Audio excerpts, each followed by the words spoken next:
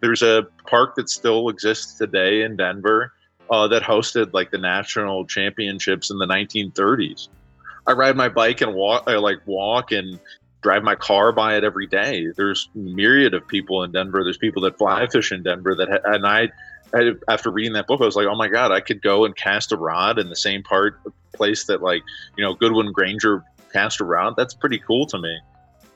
That was Ross White dropping a little fly fishing history on us today. Bamboo, bags, and DLD today on the Wet Fly Swing Fly Fishing Show. Welcome to the Wet Fly Swing Fly Fishing Show, where you discover tips, tricks, and tools from the leading names in fly fishing today. Hey, how you doing today? If you want to head over to our local fly shop and see who we have listed today, that's wetflyswing.com/fly shop, and you can find out and support a great local shop before you get started. Before we get started, let's hear from our sponsors.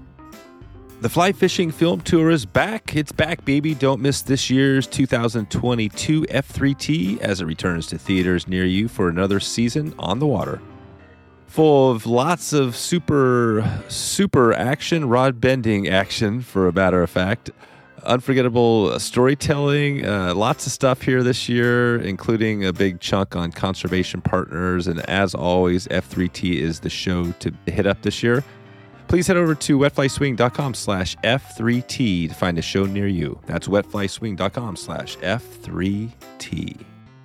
We are also presented today by Deli Flies.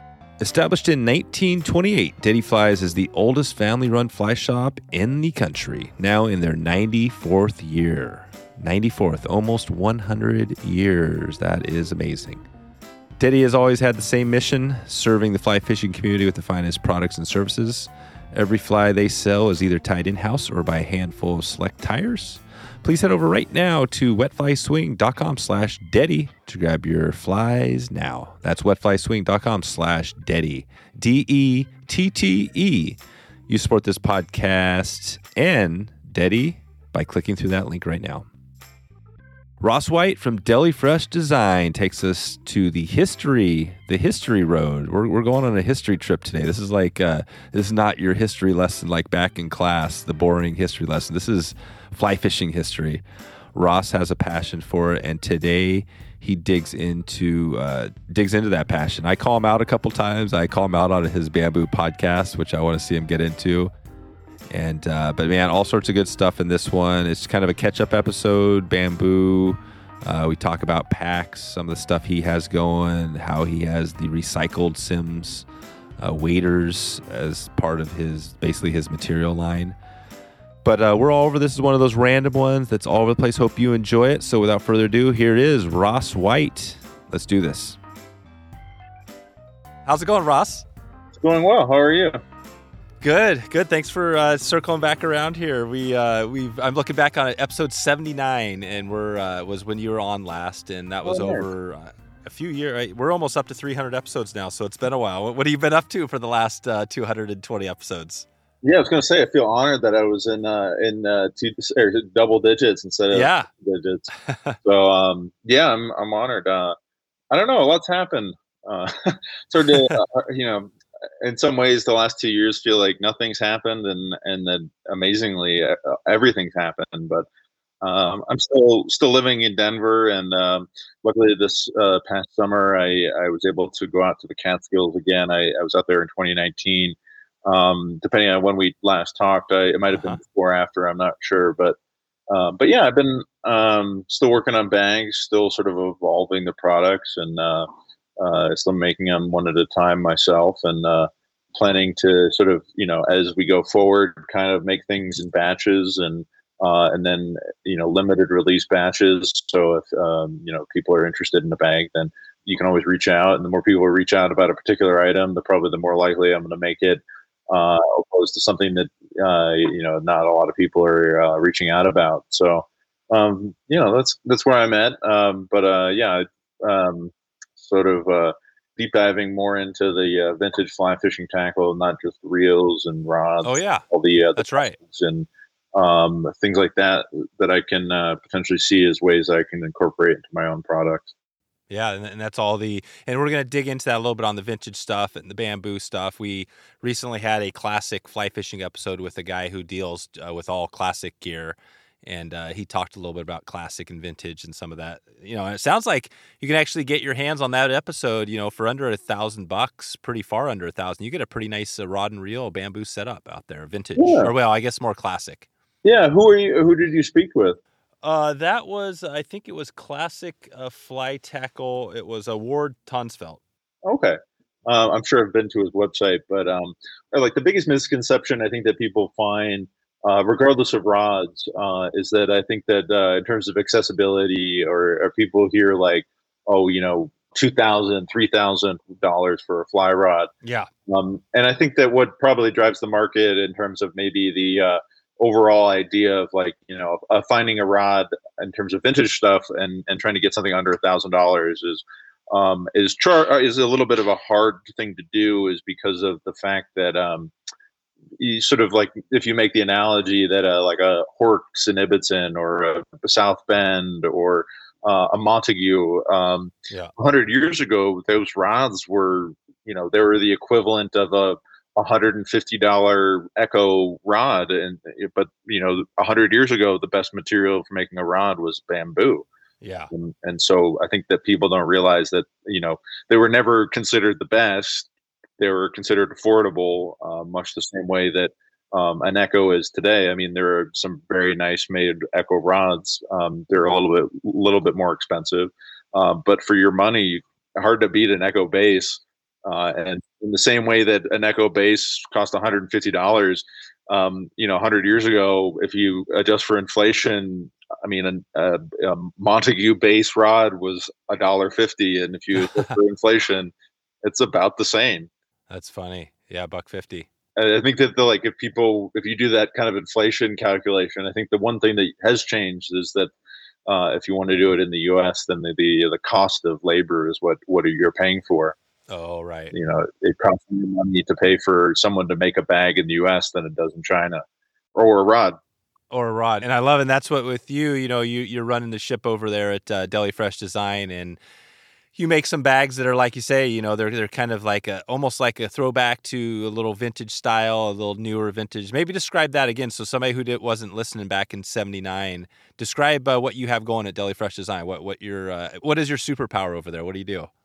Well, the one thing that we do that we probably weren't doing back at '79 is that we pretty much exclusively only make the bulk of our bags in terms of actual, percentage of materials that go into the bags today out of recycled materials. Oh, nice. Or repurposed materials. So, I would say about 80% of a bag is going to be entirely repurposed and recycled materials.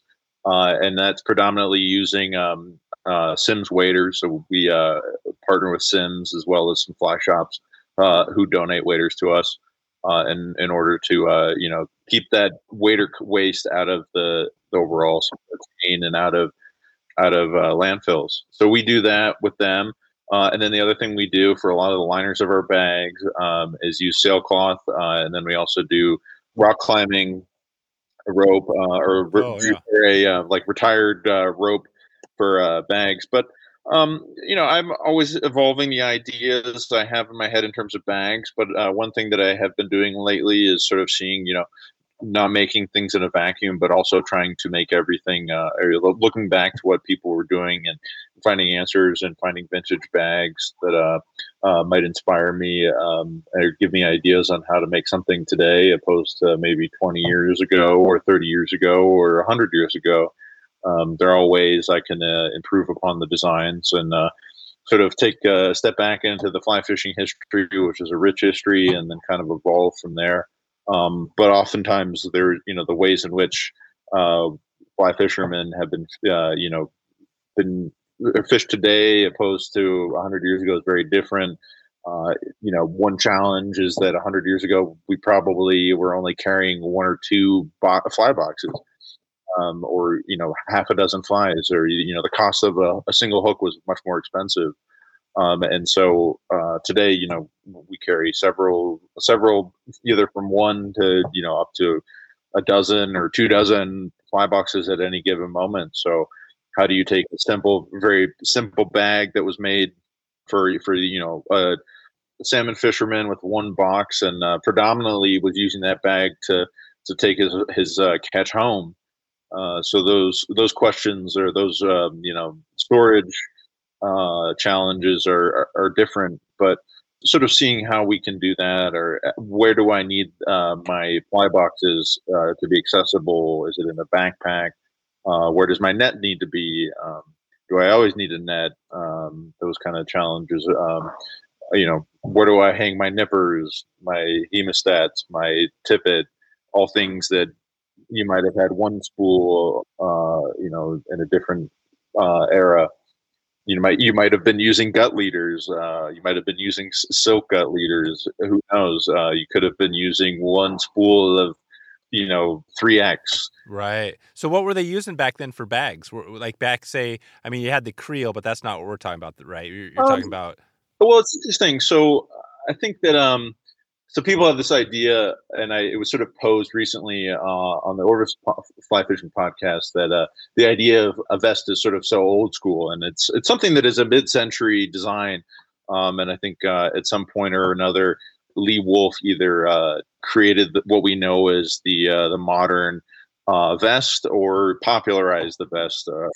He was in some way or form helped propel the vest to the forefront, in terms of what people from maybe the 50s to now considered a bag, or the required tackle for being on a river. But prior to that, and if you look back in catalogs and articles and advertisements, people were more exclusively using something like a creel.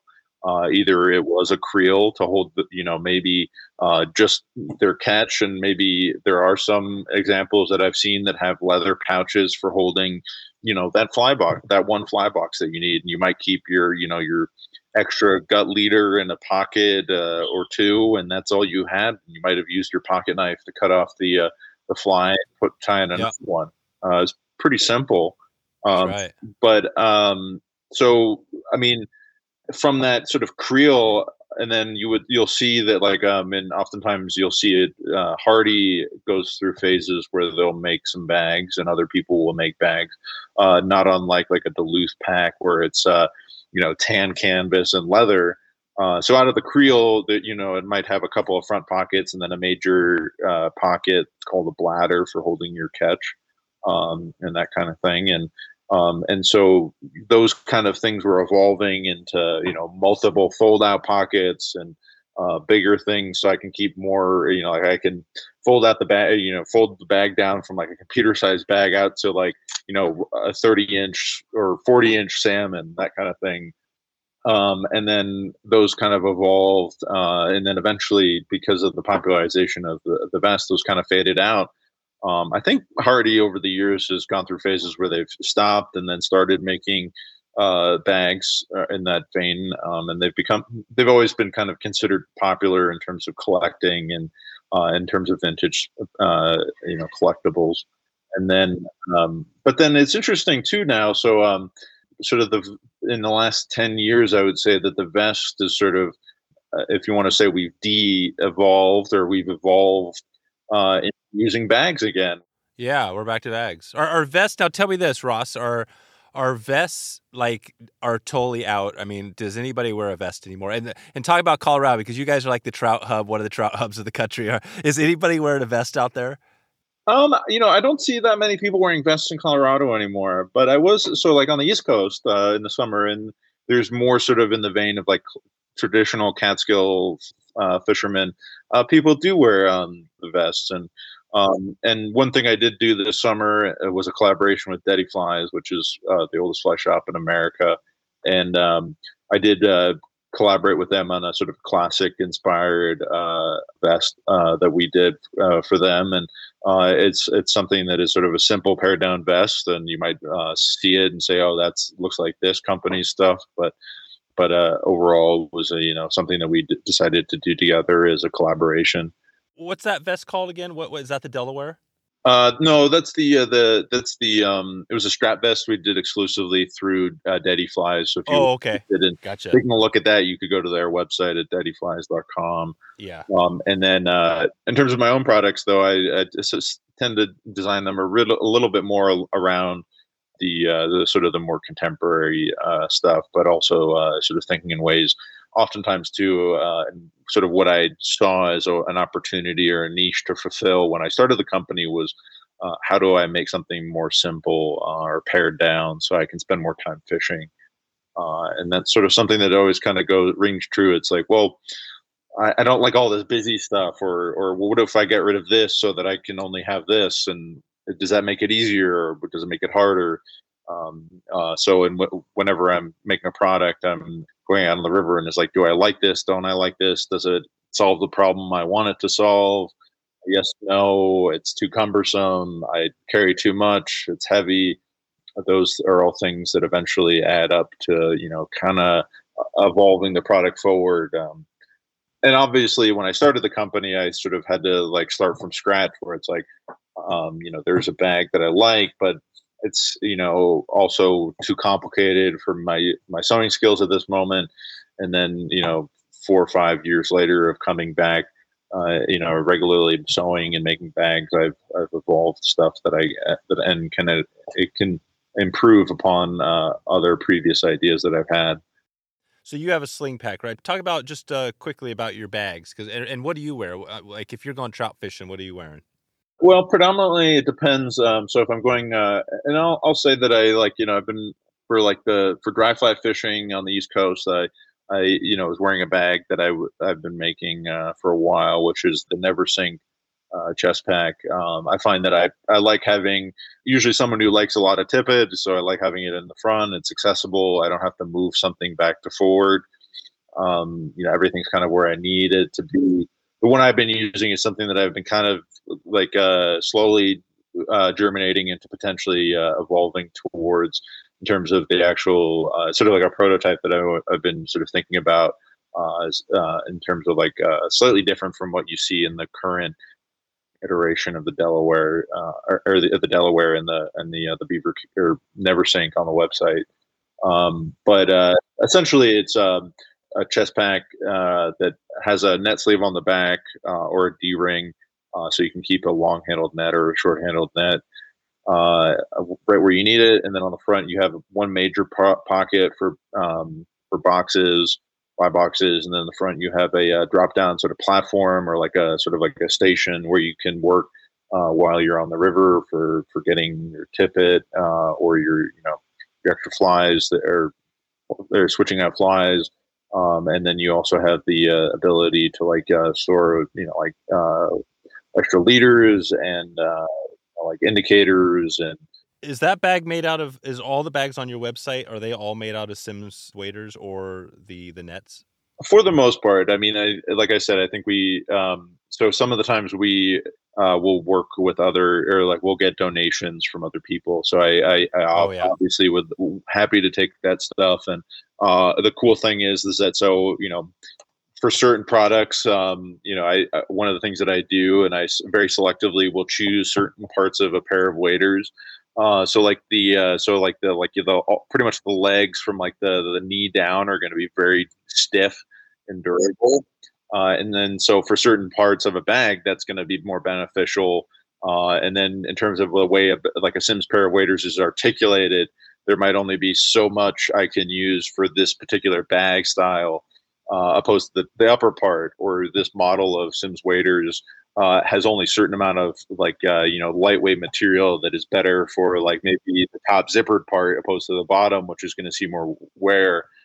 So that's kind of how I use that. And then so like sometimes I've in the past I made like protective sleeves for like the cover like a nice rod tube or like your standard 4-piece 9-foot rod tube that you want to take through an airport, but you don't want to like necessarily carry around an aluminum tube that's going to slide out of this or that or get banged, and you don't want to harm it, but you want to take it through an airport when there isn't a pandemic. But that kind of thing. So those kind of things, it's like, it's really just a lightweight thing that goes over this, but it doesn't necessarily need to be durable and thick. So those are all considerations that I take in when I'm making a bag. Or it even is like, I want to have this sort of form of rigidity, so that there's structure in like a chest pack, or say the Beaver Kill pack, which is sort of considered our fanny pack. So it's like, do I want it to be super bulky or a little bit lightweight, so it's more versatile, so that if you wanted to use it for like, a travel multi-purpose kind of bag where you're going on like a fishing trip to Belize, but you also want a fanny pack for kind of walking around with your camera on like that one off day or that evening. You have a bag that is versatile and can be used for multiple things. So I'd take all those things into consideration. We do sometimes, like on certain bigger bags, or like where it makes sense, I do tend to use like a ripstop, or like a Virgin or new ripstop, sort of for like bigger things, like big backpacks, where like it needs to be lighter, or like but overall, pretty much everything has a liner of sailcloth, and then obviously too, using up existing inventory of materials. Where like I've bought ripstop, but I want to keep using it because I don't want to like wait or sit on it, or I don't want to discard it. I'd like to keep using it. Moving forward, or like, I'd say the majority of our bags, or exclusively all of the bags, or core fly fishing bags, with the exceptions of maybe the backpack. Sometimes, or like even all of the internal pockets on the backpack might be lined with ripstop, but the internal pack or pockets are going to be made out of sailcloth. And the other thing that I like doing, and I think is important to do, is tell the story of the material that I'm using. So I try to highlight existing seams on a pair of waders. Ironically, probably the most the coolest, sort of the most interesting sort of seam is right at the crotch, where like there is a lot of material coming together, and it is kind of fun to use that because it shows the story. How do you use that? What products are you using that on?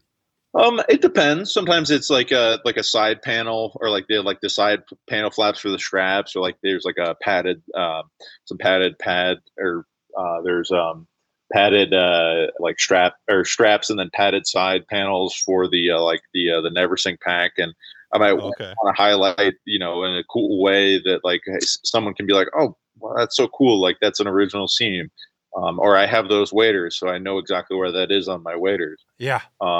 Those things I like to do. And then like what made me think about it is that especially on like the sailcloth, with those packs, or like if I'm going to do a pocket on the inside of your backpack, I don't want to just be like a flat piece of sailcloth. I mean, sometimes it does end up being that way, but typically on every pack or accessory, or whether it's a fly wallet or a beer koozie or a backpack, and like a sail, or one of our fishing bags, like the Beaver Kill or the Neversink, I try to, at least on sometimes, like they all have like internal pockets. So a lot of times the way sails are made, you'll see like zigzag stitches, and that's sort of how the actual sail was made. So if you think about a ship, it could be like a 50 to 100 foot long sail.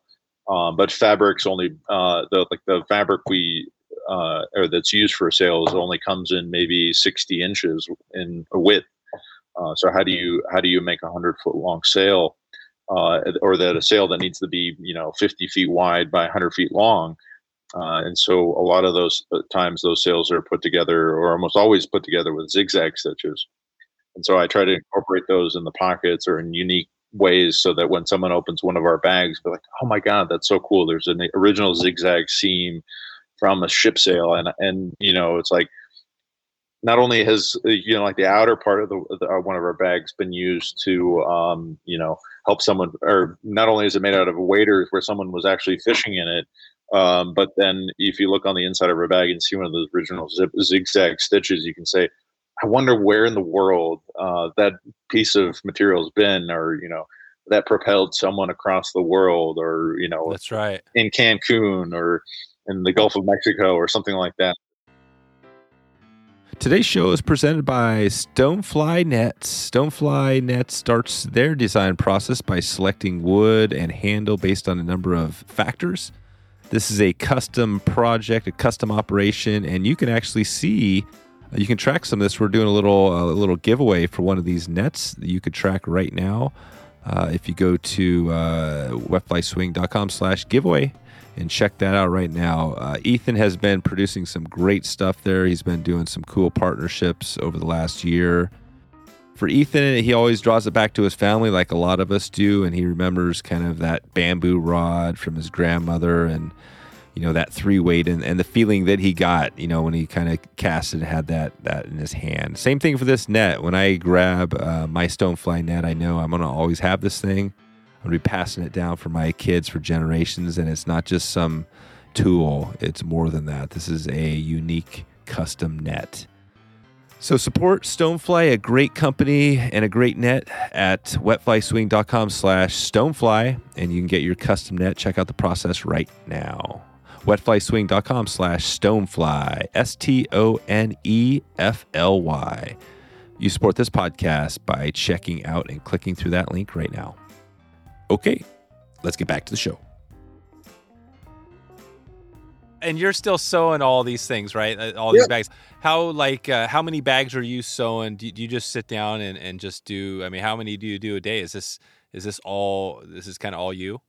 Well, it's currently all me, and overall, I feel like eventually I would see it being the kind of thing where it potentially having it be still an in-house business where I have a couple of other people helping me to sew. But overall, I'd like to keep it in-house, and it's a way to keep our costs down and then our supply chain short. Obviously, like now in a pandemic, a lot of times if you look on someone's website, you might say, why is this sold out, or I can't get it for another 6 months? It's because there's either a material shortage or a supply chain issue, or things are, there's things that aren't available because the borders are hard to get things through. Like recently, just this week, I tried to send out an order to someone in Australia, and it hadn't occurred to me, but I was trying to use the USPS, and the USPS has suspended all shipments to Australia. Oh, really? And I was like, I didn't know that. And then so I had to ship it to them UPS. And UPS would cost you about $300, right? Well, it was like not quite that much, but it was still expensive. But luckily the end customer was willing to wait and let me ship it for an extra cost. And eventually I just like it's not worth charging upcharging them for the shipping. I'd rather just get it to them. They're already willing to pay a lot in shipping, and they've been patient, so I might as well just get it to them. That's pretty cool. So how do you track down? I was just going to ask you about that. Your customers. How did you find, a person in Australia, and then who is your target customer for the most part? Who's buying your stuff? Well, I was going to say, sort of what we were sort of hinting at it before about supply chain issues and stuff like that is a strong case for someone to maybe, if you're like, well, if I can't get that brand new reel, then maybe I could, dive into getting, maybe a vintage reel or something that's already in existence. Exactly. Checking that out, or I've thought about buying a used carbon fiber rod, and I've bought them, but maybe I can, I've always wanted a bamboo rod or a vintage fiberglass rod. That sounds interesting to me. So I can, that's something, if you're tired of waiting, then you could potentially go in that route. But I would say a lot of our customers are people that are, understand what we're doing in terms of the story, and they like the recycled materials. They understand the premium of something that's, on some ways, we make them in batches. Like most of the time, the batch we, like I said earlier, I've sort of gone to the point where I will make stuff in batches, and then allow people to, based on what people want. So that's kind of how we find our customers and things like that. But a lot of it's on Instagram and then word of mouth. And I was on the East Coast and for the summer, and people see our stuff at Deli, and I meet people on the river. The one thing I haven't done in the last couple of years is done the fly shows, and but sometimes that's a way in which we can get people interested or show people our product. But a lot of times I think it's how do we show people our product through Instagram, or how do we tell the story that I've just told you. So yep, yeah, that's it. Yeah, no, it's cool. It's a cool story. I mean, it's amazing to me. So I think I met you through Elliot Adler, who does the Drake cast from time to time, and then yep. And I can't tell you the number of times we advertised probably 3 or 4 years ago, and then through his podcast, and we haven't advertised with his podcast in 3 or 4 years, and it's amazing. Sometimes I'll read comments. People will buy our product. They're like, "Hey, I listened to the." Or it's like, "Oh, I just listened to the Drake cast that came out 5 years ago," or "I just listened to Wet Fly Swing," and the people will meet me and I'm like, "Oh, I remember," or like, "Yeah, I heard about that," that kind of stuff. So yeah, it works. It's similar on the podcast. The podcast is the same way, man. It's been total word of mouth for the whole, basically the whole thing. And I hear the same thing. I heard from somebody the other day that just listened to the back catalog, and he said, "Yeah, man, I just made a purchase from 2018 or whatever it was." So oh, nice. Yeah, so it definitely, it's not your hockey stick growth, right? It's not like you're putting but it still works. Yeah, I mean, the one thing that is a benefit is, I do have a full-time job, so in some ways the benefit of that is that during the pandemic, I was able to absorb some of the costs of that because I wasn't relying on DFD for money, and so I can allow the company to continue in its current form. But I wasn't, it wasn't just abruptly to like a complete dead stop, which is what happened, not just in the fly fishing world, but other places too, where all of a sudden people don't have jobs and companies have to fold because they don't know what to do, or their money dried up and they were only running on 3 months of lead time, and right. 3 months into the pandemic everything's dried up. And I think companies now too, with people, like I said, with supply chain issues, I think it's an ever evolving problem and people are struggling. Yeah, and it's probably not going to get well. It seems like this sort of stuff is going to continue on, right? I mean, this is not going to be the only time. Yeah, I think it's also like kind of like poked holes in the consumerism of everything and made people realize we are living on borrowed time in terms of environmental issues. And I mean, I think in some ways too, like if someone in the fly fishing world is like, I'm waiting for that, that new pair of waders, but I can't find it. But also I'm also interested in a new rod or a new reel. There's ways in which you can scratch that itch or provide some joy from buying vintage stuff. Hey, I got a question for you, Ross. This is on, I got drilled a while, where was it? It was probably a month ago by, I never get into politics much here, but I said something, I guess that was a little, a podcast I listened to. But I watched a movie recently. Have you seen that movie, Don't Look Up? I haven't seen it yet. Yeah. Well, I watched it, and it's kind of on a similar, it's obviously not about the pandemic, but it's just a play on the fact that, I mean, just kind of politics, right, and the world and the shit that's happening out there, right, and like we got to kind of be aware. And I mean, I think that's kind of where you're coming from, though. I mean, you're hardcore on this, right? You're making the point. You're right along with Patagonia, maybe. I mean, how do you see that with like Patagonia, with what they're doing and with what you do? Do you just see you kind of a very similar thing, just a much bigger company, or how does that look to you? Well, I don't know. Patagonia is, they may have changed it a couple of years ago. Their sort of like their company slogan was "We're in the business of saving the planet." Yeah, and on some ways you can interpret that as, oh, they're in the business of saving the world, but they're also a consumer-based product company and they also manufacture overseas. Yeah. So it's like, on one hand, are they really doing what they're planning out to do?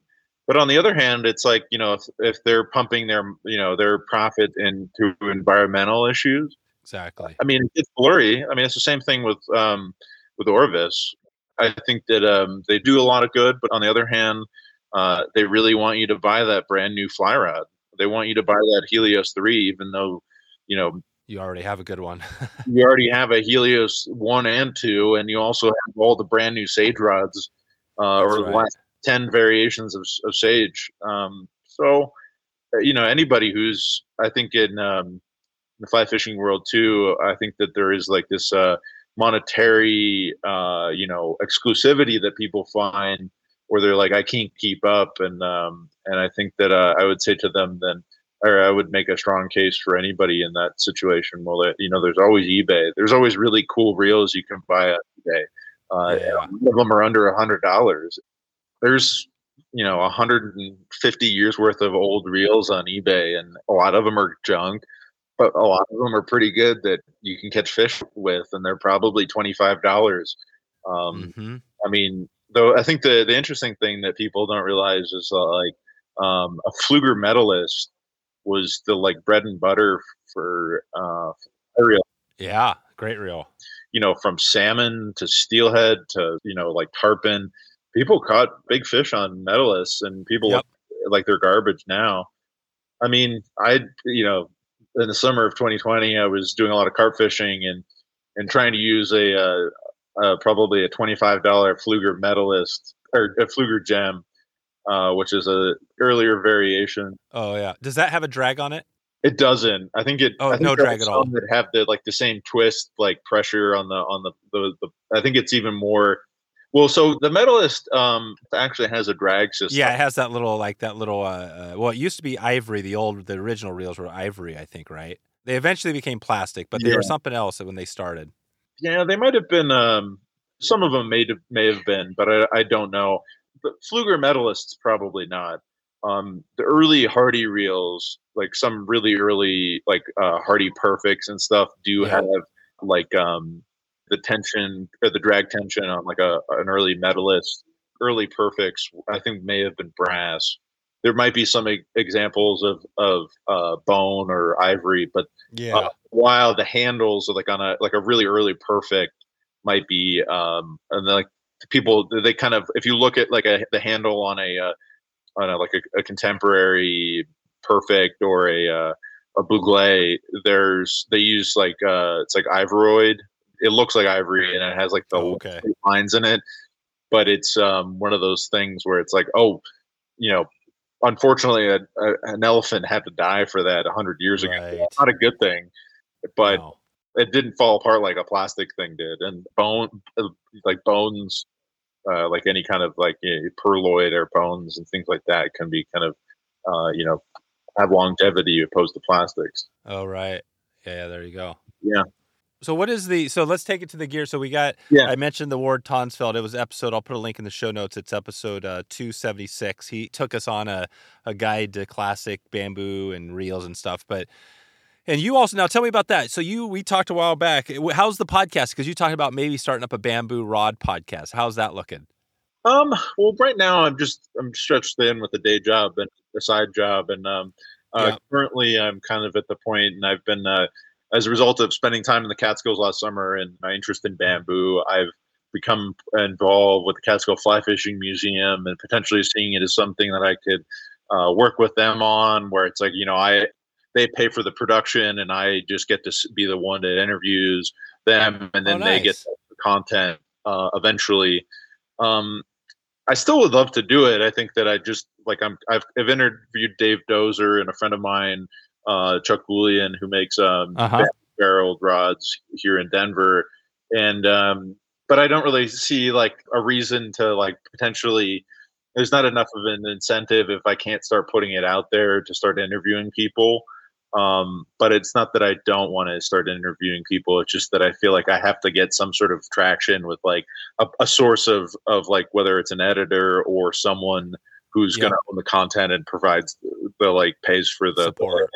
Just basically even if at the end of the day I don't get paid for it, but I basically just am the guy who lines up the interviews and hits play or hits record.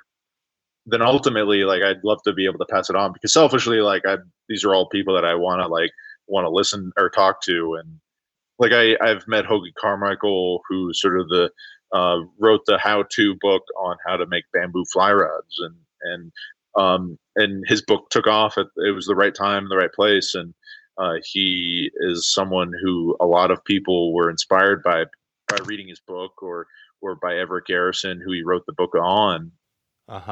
Which is, I think it's called The Master's Guide to Making Bamboo Fly Rods. and it's a step-by-step book. So if anybody was interested in like where to start, if they're like, oh, I met a guy who makes bamboo fly rods and I'd like to do that myself, but I don't know if he's willing to teach me. And it's like, well, if you can get your hands on a copy of that book, it's a place to start, or we'll answer some of your questions and what goes into making it. But a lot of people ask just questions that Hoagie's been on April Vokey's podcast, and he's talked about his relationship with Everett Garrison, but some people may or may not know that he also made bamboo rods after Garrison passed, before the book was published. But one thing I met him over the summer, and I was like, oh, I'd love to get the answer from him. Is like, you wrote this book and you made a few fly rods with Everett. What made you want to make your own rods, and how are they different from Everett Garrison's rods? Is it just that you making your version of the Garrison rod, or did you evolve your tapers and things like that? And the esoteric sort of there's overall arching stories that people have and are interesting to hear from people, yeah. But the nitty gritty stuff of I know you interviewed what's his name from Mike Clark or Bob Clark. No, from let's see, which one? What was the subject?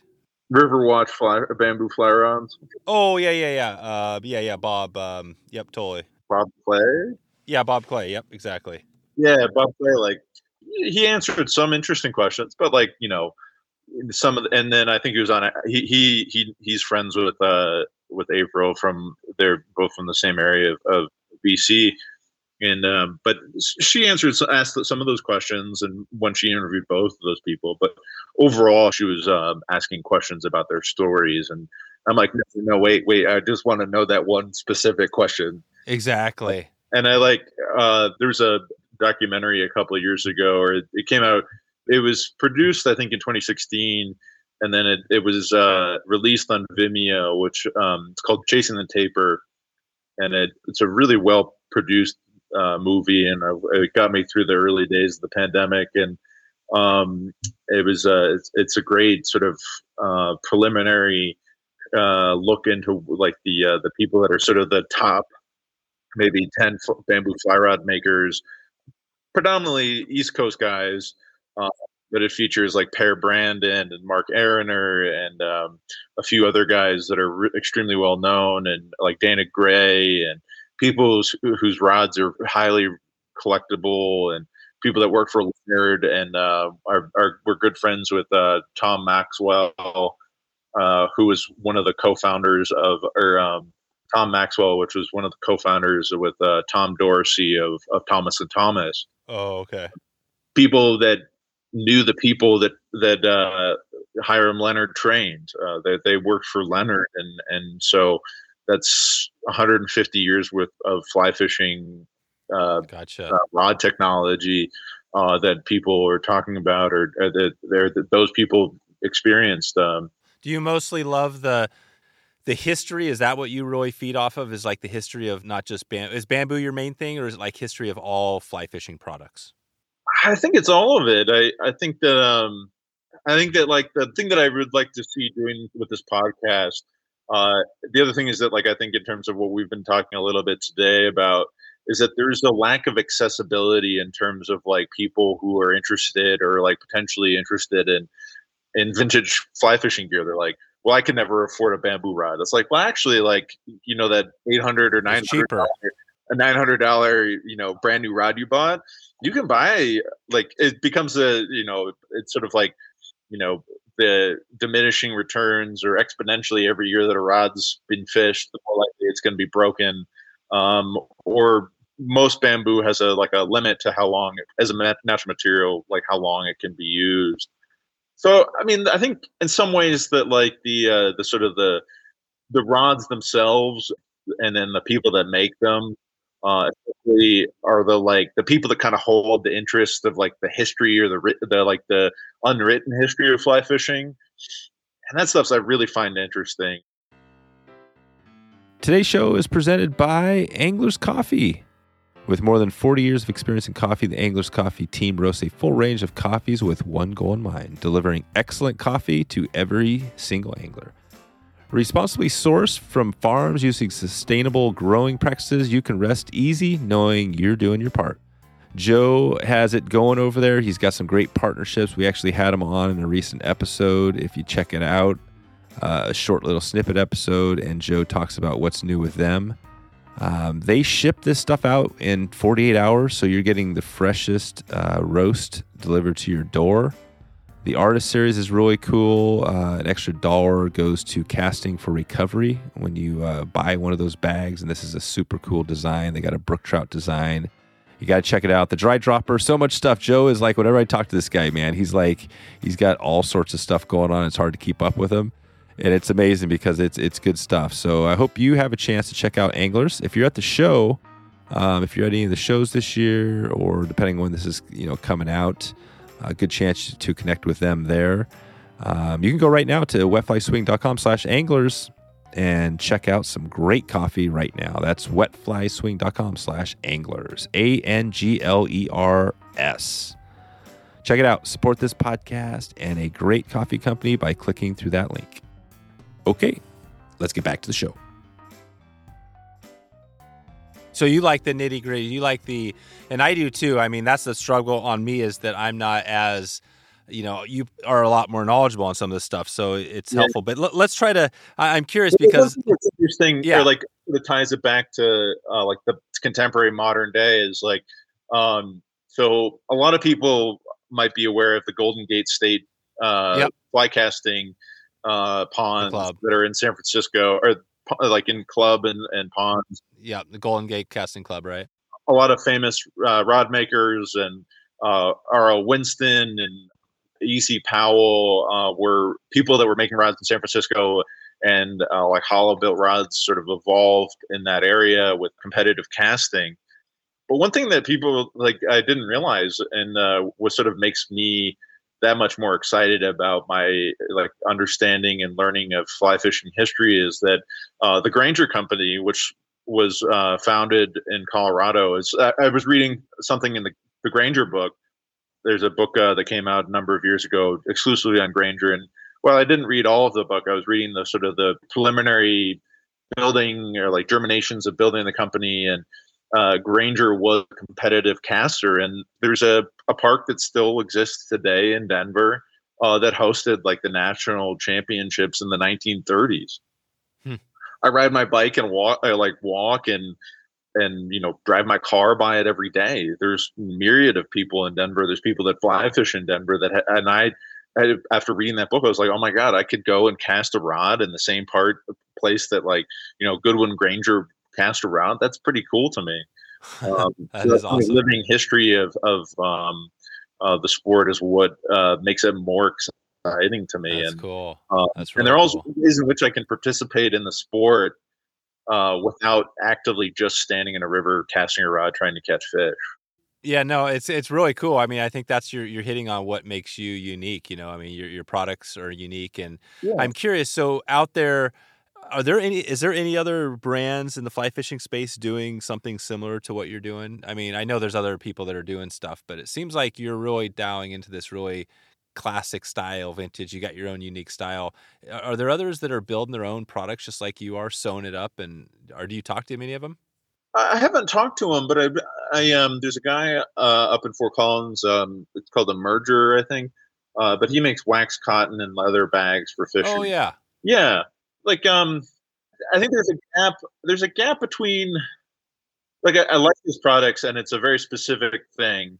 What's the site? The site everybody makes their own stuff and sells it. Etsy. Yeah, Etsy, right? So it kind of gets to that, you got the one-off stuff, the Etsy stuff, which is a huge thing. I mean, I know people that are, they're doing whatever, but your thing really isn't an Etsy thing. I mean, you actually have, a company. It's just I mean, they have a website. I mean, I think that and he makes. I've seen some of his products in some of the fly shops, and I'm like, oh, that's amazing. And okay, we work. He has a very limited. He makes 2 or 3 bags and some accessories, and not to say that I'm not doing the same thing in some ways, but I think when I started the company, and why I chose from the get-go to use more synthetic materials is that there's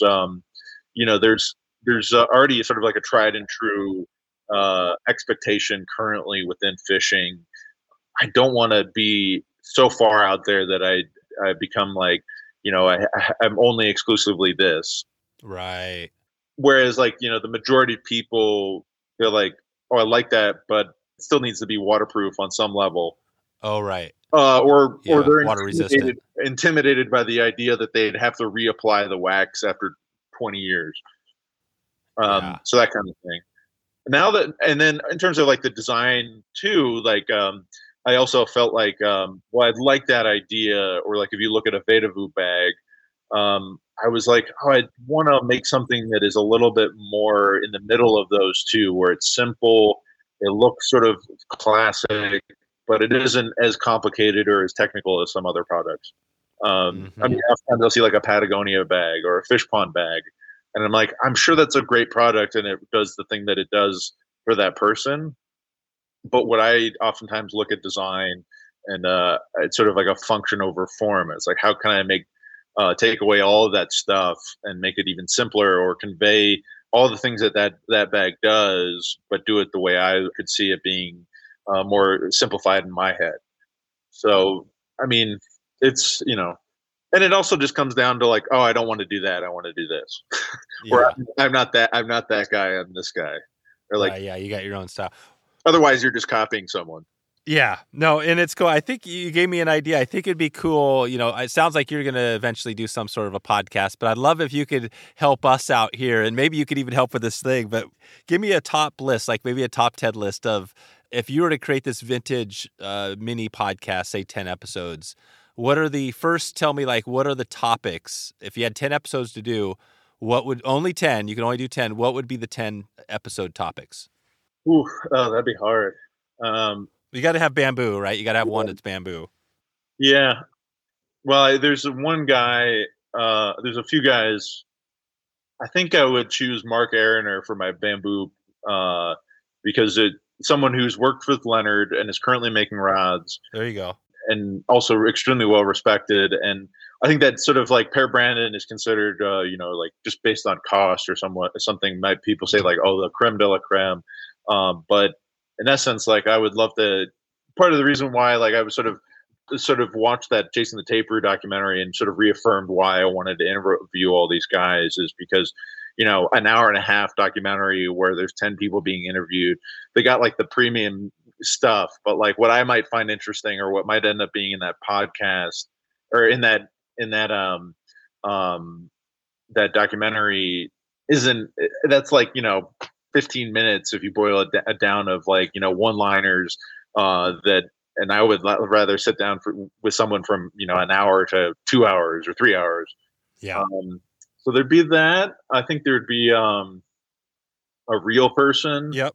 I think it would probably be, someone who's an expert on Bouglé or had some, or not Bouglé, Bogdan, either like, I could even see something that I could talk to Hoagie Carmichael, because he personally, when he's written about Hoagie Carmichael, or Hoagie's written about Stanley Bogdan and stuff, and reels would be interesting to talk about.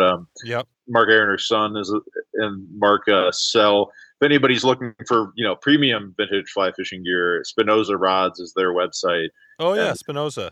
Yeah, they have a ton of stuff, fantastic vintage fly fishing gear, and it'd be interesting to talk to them or Mark and Jonas about Bogdan's.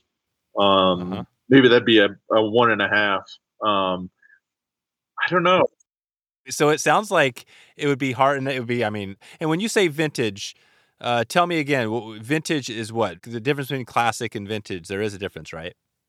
I don't know if I know, like, there is like even in like between like, there's technical definitions between what's an antique and what's vintage. Oh, right. Like 50 years or something. Something like that. I think what Ward Tonsvelt said was, he said the difference is classic is gear that's what he sells mostly, is gear like people are using. It's like you're going to get it, and it could be a graphite rod from the 80s, but vintage, God, I'll have to remember on that episode what he said. He did make a big distinction there. I mean, vintage is essentially older. Yeah, I'm not a collector, so I wouldn't say that I would. I would say that maybe his definition of classic was anything that someone, regardless of when it was made, it's still considered to be like really good or high quality and usable. Or usable, yeah. Yes, that's it. Yeah, I mean, a vintage or like an antique bamboo fly rod. But then again, I mean, there's interesting things where it's like, you know, there are people that are like historians. There's his name's like the Gnome, and he's done the museum at some of the fly fishing shows where people can see the evolution of bamboo fly rod technology, and people that were contemporaries of Hiram Leonard, and you know, early examples of this, or the early examples of six-sided bamboo rods that were running in parallel. I don't know there'd be like, I don't know the names of those people, but I think there'd be interesting people that I would like to talk about, of like what did it look like when you were a kid to go like fly fishing? I mean, exactly. You know, what was it, the kind of like, you know, like Joan Wolfe, like, you know, never mind your overall arching story. Do you remember she's in her 90s, you know, what did it, when you were a kid, what were you using, or what was it like to use a gut leader? When did you stop using gut leaders because it was not any fun?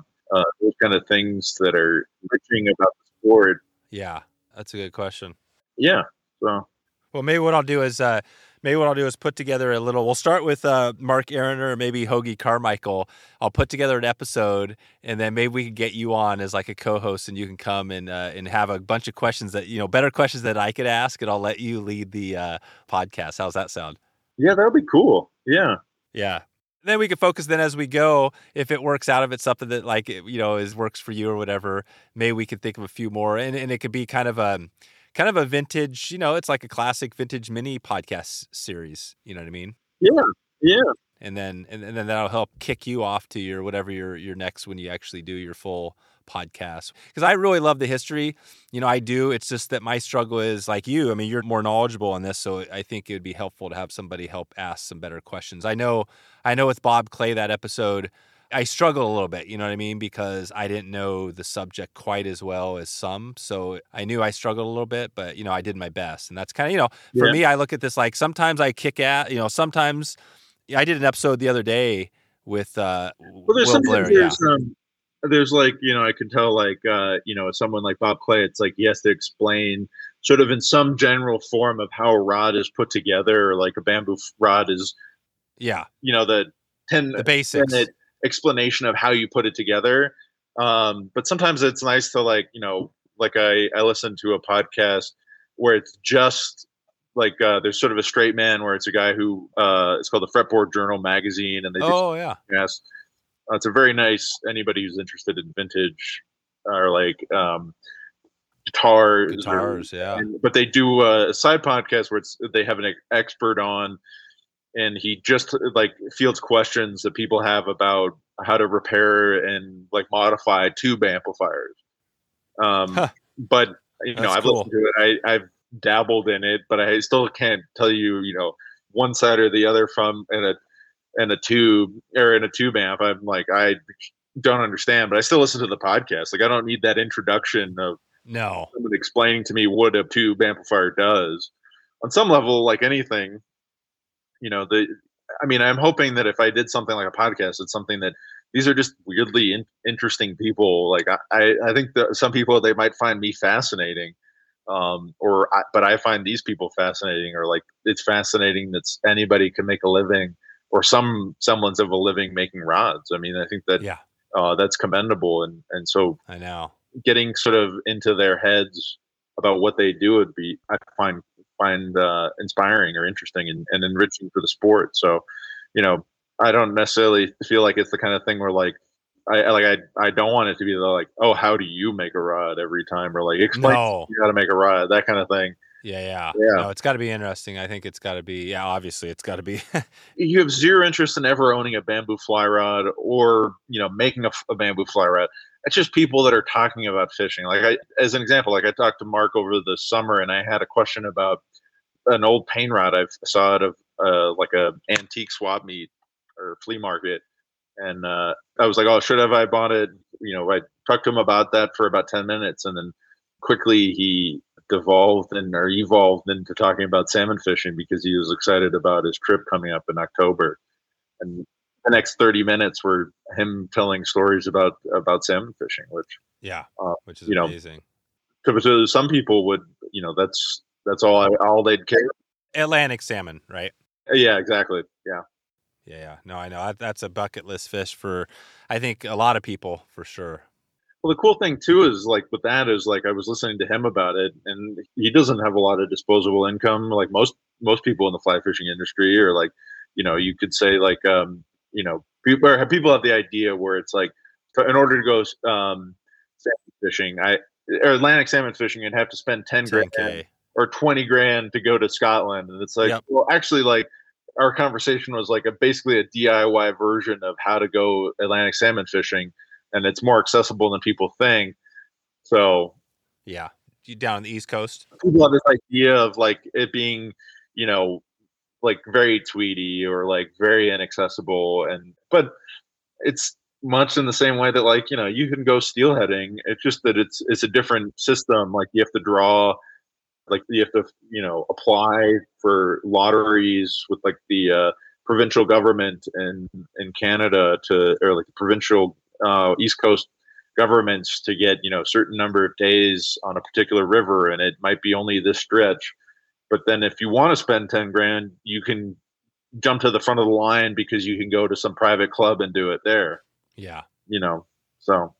Yeah, it's interesting. Yeah. Nice. Well, I think I'm gonna have to hold you on that, and maybe if I can get one of these vintage, we'll get you back on it. How's that sound? You want to do that if we can put it together? Sure. Yeah, I'd love to do something like that. Yeah. Okay. Cool. That'd be fun. We recently did an episode with Tom McCoy, but we had the Art Flick TU, Michael, who I've been talking to quite a bit. He's become a friend of mine, and he co-hosted with me and asked some good questions about the Long Island, right? Which is an area I don't know very well, but they described it, and it's pretty cool. There's a lot of that northeast part of the country. Obviously, has tons of history. It's pretty cool. Yeah, I don't know. Have you talked to I know it was brought up in some of the podcasts about the Daddies. You should talk to Joe Fox. Yeah. No, we're going to be definitely getting Joe on hopefully soon. I mean, that's the goal for sure. If you want to get into like the minutia of like Catskill fly, I do. That's been a number one priority. Technology and all that stuff. He's a extremely large dearth of information. I've been waiting just to get Joe on, and that's kind of been the reason. But yeah, we'll get. I love to hear the Catskill story. He's a busy man. Once you get him on the phone though, he's fun to talk to. Okay. Well, as we take it out here, give us your 5. You mentioned a couple podcasts, but right now, what you're listening to, not your 5 favorites, but the last 5 podcasts you've listened to. Oh man, I'm gonna have to look it up. Yeah, let's check it out. Let's hear it. This is my Dave Jackson. Dave Jackson's a podcaster. This is his thing. He does sometimes. All right. Is your top 5? Your last 5? So the one I was talking about with the vintage tube amplifiers is called "The Truth About Vintage Amps" with Skip Simmons. Let's see. How did this get made? Oh, cool. Which is about like terrible movies. So it's all about terrible movies and how they got made. They talk about like, sometimes it's just like awesomely bad movies where like, Roadhouse is a ridiculous movie, but they like Patrick Swayze's pants couldn't have gotten any like, poofier. Like they're just ridiculous pants. It's just really funny about where they talk about how like, because like a lot of times like Roadhouse, so at the end of it they're like, is this movie worth watching even though it's terrible? And it's like, absolutely. It's an awesomely bad movie, but you've got to watch it, or it's like, this, made for TV Hallmark Christmas movie is just unwatchable. But it's all pretty great. And so I listened to that. What are the other ones? Listen to another interview-based podcast, not unlike what I would want to do. It's called Luthier on Luthier by the Fretboard Journal as well. But it's Michael Bashkin is a Fort Collins-based guitar maker. He interviews other guitar makers. So in some ways, that was the model I had. Right. for the idea of interviewing rod makers. And then have you heard of Dead Eyes? Dead Eyes? Yeah. I think I have. What's that about? It's this guy. He's a comedian, and he the 90s in like 1999, he got cast in Band of Brothers. And then right before the day before he was, or like on his way to like shoot it, or like his scene, he got fired. And supposedly it's because his like agent told him it was because Tom Hanks told them that he had dead eyes. Oh, really? Sort of this like deep dive, multi-season episode thing where he's interviewed other people that were like, the people that were on the show, or like the people that he could have been exchanging lines with, or that like sort of this sort of like amazing what if of like if how would my life be if only I'd gotten actually in Band of Brothers.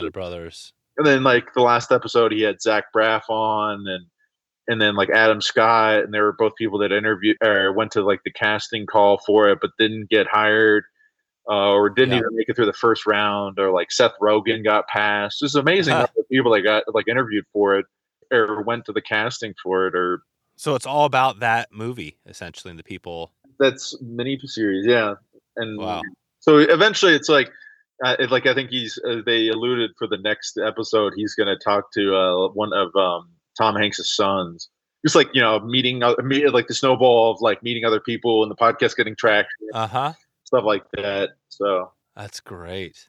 Then let me see. Yeah, what do you got? You got one more for us? Yeah. These are good. You got a lot of music, movies, so it sounds like you're really into that. That's a big part of what you love. Yeah. Well, I mean, it's just interesting conversations. Prior to like really going deep into fly fishing, I was for a while contemplating being like a luthier and guitar maker, and at the same time I was like, oh, I'm fishing a lot. I'm probably better. Like I can't play the guitar really. Don't know that many musicians. It's probably maybe a little bit more logical for me to become a make bags and work in the fly fishing industry. Yeah, that's right. Not that I still don't like occasionally like contemplate the idea of making guitars and do it once in a while. But the other one that I like that I've been listening to is Paul Scheer has another podcast called Unspooled. In the first season, he went through with his co-host, Amy Nicholson. They did the entire AFI list, AFI top 100 movies of all time. Oh, wow. Of all time. It took them a couple of years to do that, which was really interesting. So they just did their review, or how'd they do it? They reviewed the movies? Well, they like watch the movie and then they talk about it. And Amy Nicholson is a movie critic, so they look through critical lens, and then also like, is it just like well acted, or just then Paul Scheer is like talking about movies all the time. What was the number one? Do you remember what the top movie was? Well, the first, I think on the top list, it's Citizen Kane. But then the cool thing now that they do is they do like these little mini series. Like they did like a Halloween like horror every year, and then Friday the 13th. Yeah, or like is it really good, or is it all that they did like Freddy Krueger and Freddy Krueger. That's almost a joke. That was scary when I was a kid, but it's a kind of a joke thing, really, isn't it? I mean, I don't know. It was one of those things where I think it was like if you watch the original one, I haven't watched it. It's too scary for me, I think. Oh, it's still too scary? I don't know. I remember seeing like the end, and I was like, nah. Or like as a kid, I was like, no, I can't do that too much. But it's interesting to like. I don't feel like I have to watch every movie. Yeah, I know. Yeah, I hear you. Awesome. Well, thanks for all the time. Been good catching up with you, and glad to hear you're still going strong. Yeah, absolutely. Okay. All right. Thanks, Ross. Okay. All right. I'll talk to you later. All right. We'll see you later. See ya. All right. Bye. Bye. So there you go. Want to find all the show notes, all links, and everything else we covered today? Head over to wetflyswing.com/291. 291 will get you the good stuff. You can also head over to wetflyswing.com/flyshop to support a local fly shop right now. I would love to hear who your local fly shop is. If you get a chance, send me a DM, message, whatever on social media, Wet Fly Swing, and just say, hey, enjoying the show. whatever you want to, and let me know who your fly shop is. I'd love to give a shout out to a local fly shop. We're always trying to do that where we can. I'm going to get out of here. I'm going to leave it at that for today. I appreciate you for supporting the show, and this is another bonus episode. This thing's coming out. When it came out, it was a bonus. This is like extra value. I think we might have had like 4 episodes drop this week, and I know 3 of them were big, full-length episodes. So I'm trying to over-deliver for you. If you have a show topic at any time, you can send me an email at dave@wetflyswing.com. Do that right now. Stop right now if you can. Dave, D-A-V-E, @wetflyswing.com. Super easy to do, and I appreciate it because I know that you are listening. And when I hear that people are listening, it helps me do even more. And you can even tell me if you have a content idea or a guest. Anything you want. Just want to hear from you. Whew. All right. It's cold in here, so I'm ready to get out here and get to some warmth of a nice bed. Bedtime. Here we go. Check in. See you on the river. See you online. See you when I see you. Thanks for listening to the Wet Fly Swing Fly Fishing Show. For notes and links from this episode, visit wetflyswing.com.